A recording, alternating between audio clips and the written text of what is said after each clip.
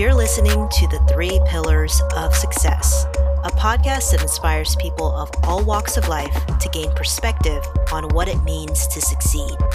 My name is Geraldine Convento, and I'm best known for entrepreneurship, my skills in web presence, and SEO. Thanks for listening. Enjoy the show.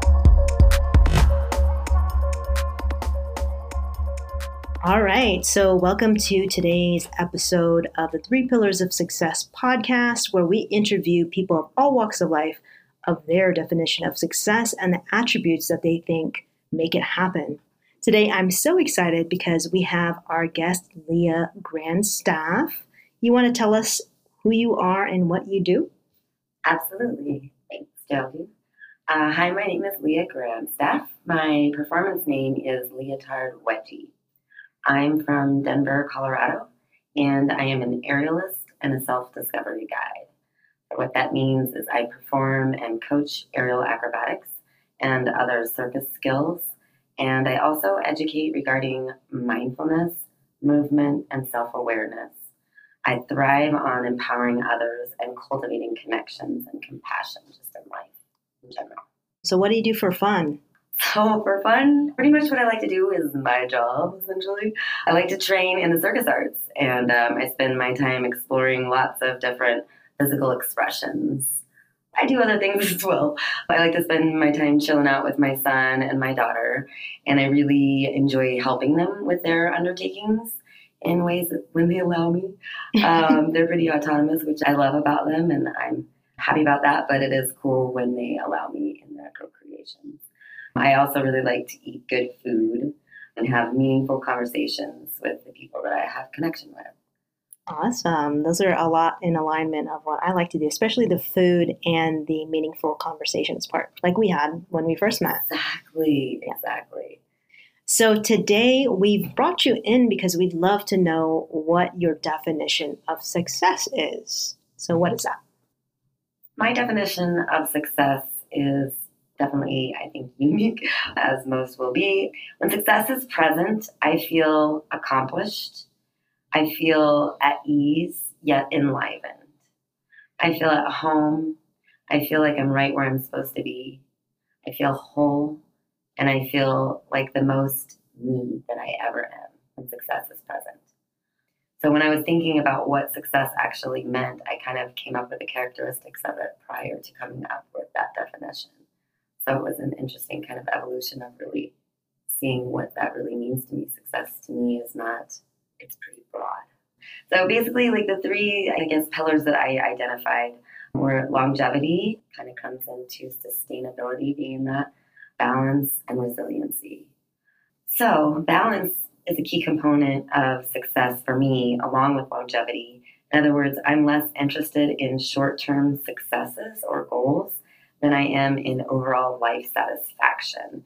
So it's like a more holistic view of success to me equals happiness in life. One can be successful in the short term with goals and yet be very short-sighted or fail to see the cost.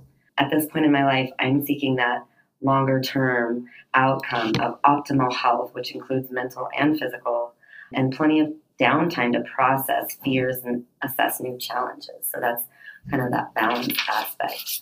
For me, resiliency is the ability to continue to try in the face of perceived failures. Cool. Wow, that's so profound in the way that, it's so interesting because whenever I think about success for myself, I was pretty much the same as you, where I had to define what that, what are the components and then kind of work backwards.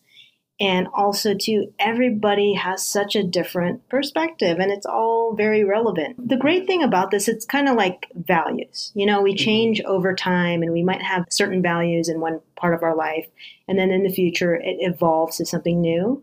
So one thing I want to say to the audience is that with success, it's not like once you've defined it for yourself, it's going to be that forever. Totally agree. Because naturally, what's going to happen is new things happen, or you'll achieve a certain level of success that you've defined, and then you want to reinvent yourself or reinvent what success really means, because naturally we are going to evolve and continue to be in different environments that require different types of characteristics or attributes for what success really means. So it's all good. Even if you have 20 minutes, 45 minutes to do this, you might even listen to this podcast every week and say, hey, I think I want to change it to that. And it's totally okay to steal from other people. It's not stealing because there's no, there are. Borrow. No, share. There's no, in a way, that's what's so interesting about creatives and creativeness is yes, there is originality, but at the same time, you're inspired by other things, and that's okay. And to be open to allow other thoughts to change, that is part of growth and expansion. So, yeah, I think that is part of it, and I think it's totally okay. Yeah. Yeah. So it's beautiful. All good. All good. So a question for you is, how have you had any roadblocks along the way in being able to achieve your 3 pillars of success? Definitely. And that's what's interesting when I was thinking about that. My mental health would be the top thing. But what's funny about that is I'd say that's a roadblock, but it's also formed my concept and definition of success. So isn't that funny? It wouldn't exist in the way that it does, especially the way that I define success today. That definition is because of my mental health. I would say specifically about my mental health, particular roadblocks is having a negative self-view, any kind of victim and defeated programming that I've had, which has been pretty heavy in my life. And so how I've overcome that, I would say I've reprogrammed and rewritten by physically moving my body. And that is why, for me, what I do as a living aerial acrobatics was the catalyst for change for me. It was the first time that I was in my body and wanted to be in my body and not be numbing or doing other forms of escape. I ended up kind of becoming escape, which is why I had to bring balance into it. So when I first found aerial, I was so wrapped up in feeling how empowered I was by doing this amazing thing that I lost sight of, for instance, my relationship with my kids, and that kind of suffered. And so it has become this formation now where I'm oh, I see, a little this, a little that. I do have to keep those long-term goals and overall holistic view of myself and happiness in mind. I can't just go all in on one thing and forget about everything else. That's just another form of escape for me.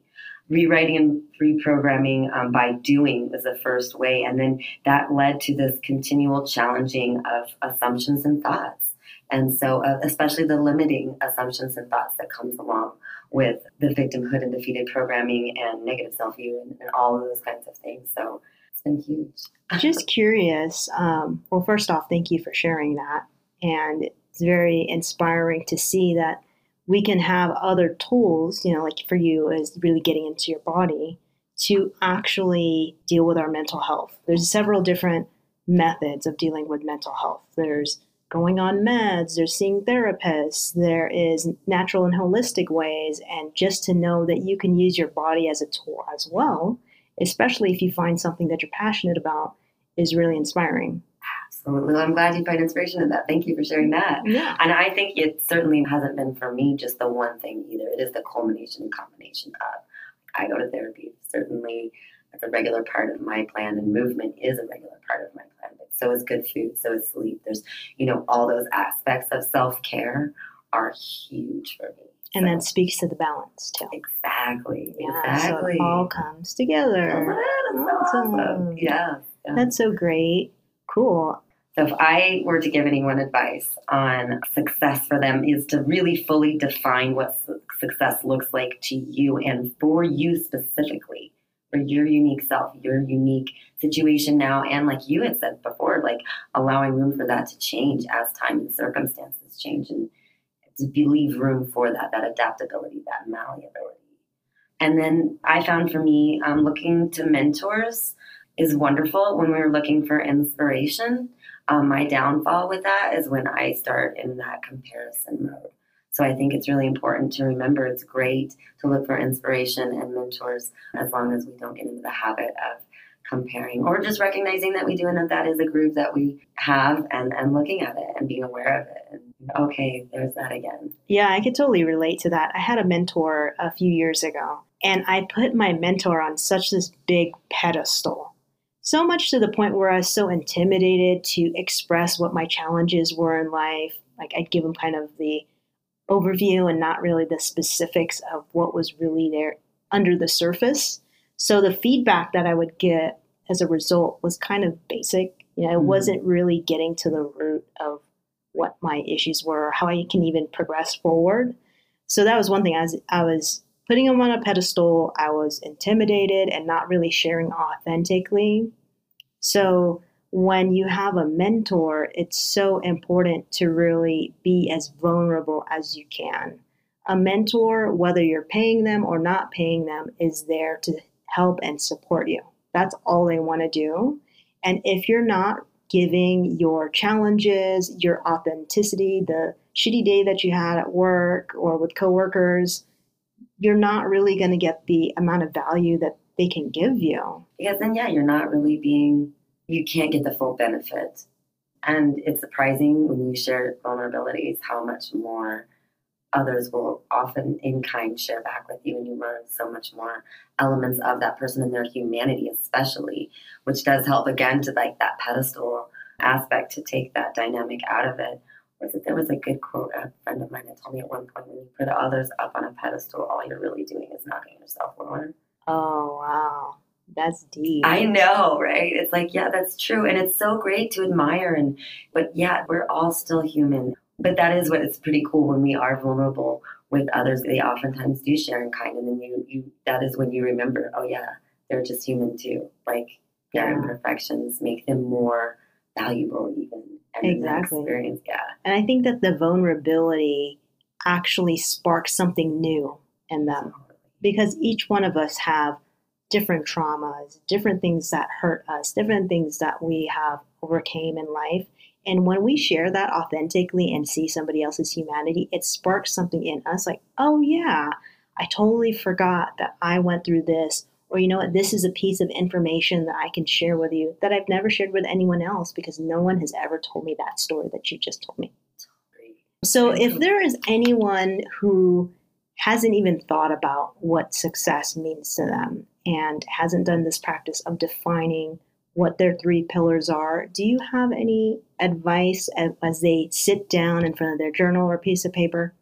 This practical advice. I think, honestly, when I looked back, I don't know, this is so hard, but I really liked your prompt when you said what types of things happen when success is met, the types of feelings associated with it. Because for me, I'm such a feeling person. So I think just giving different options of ways to look at it.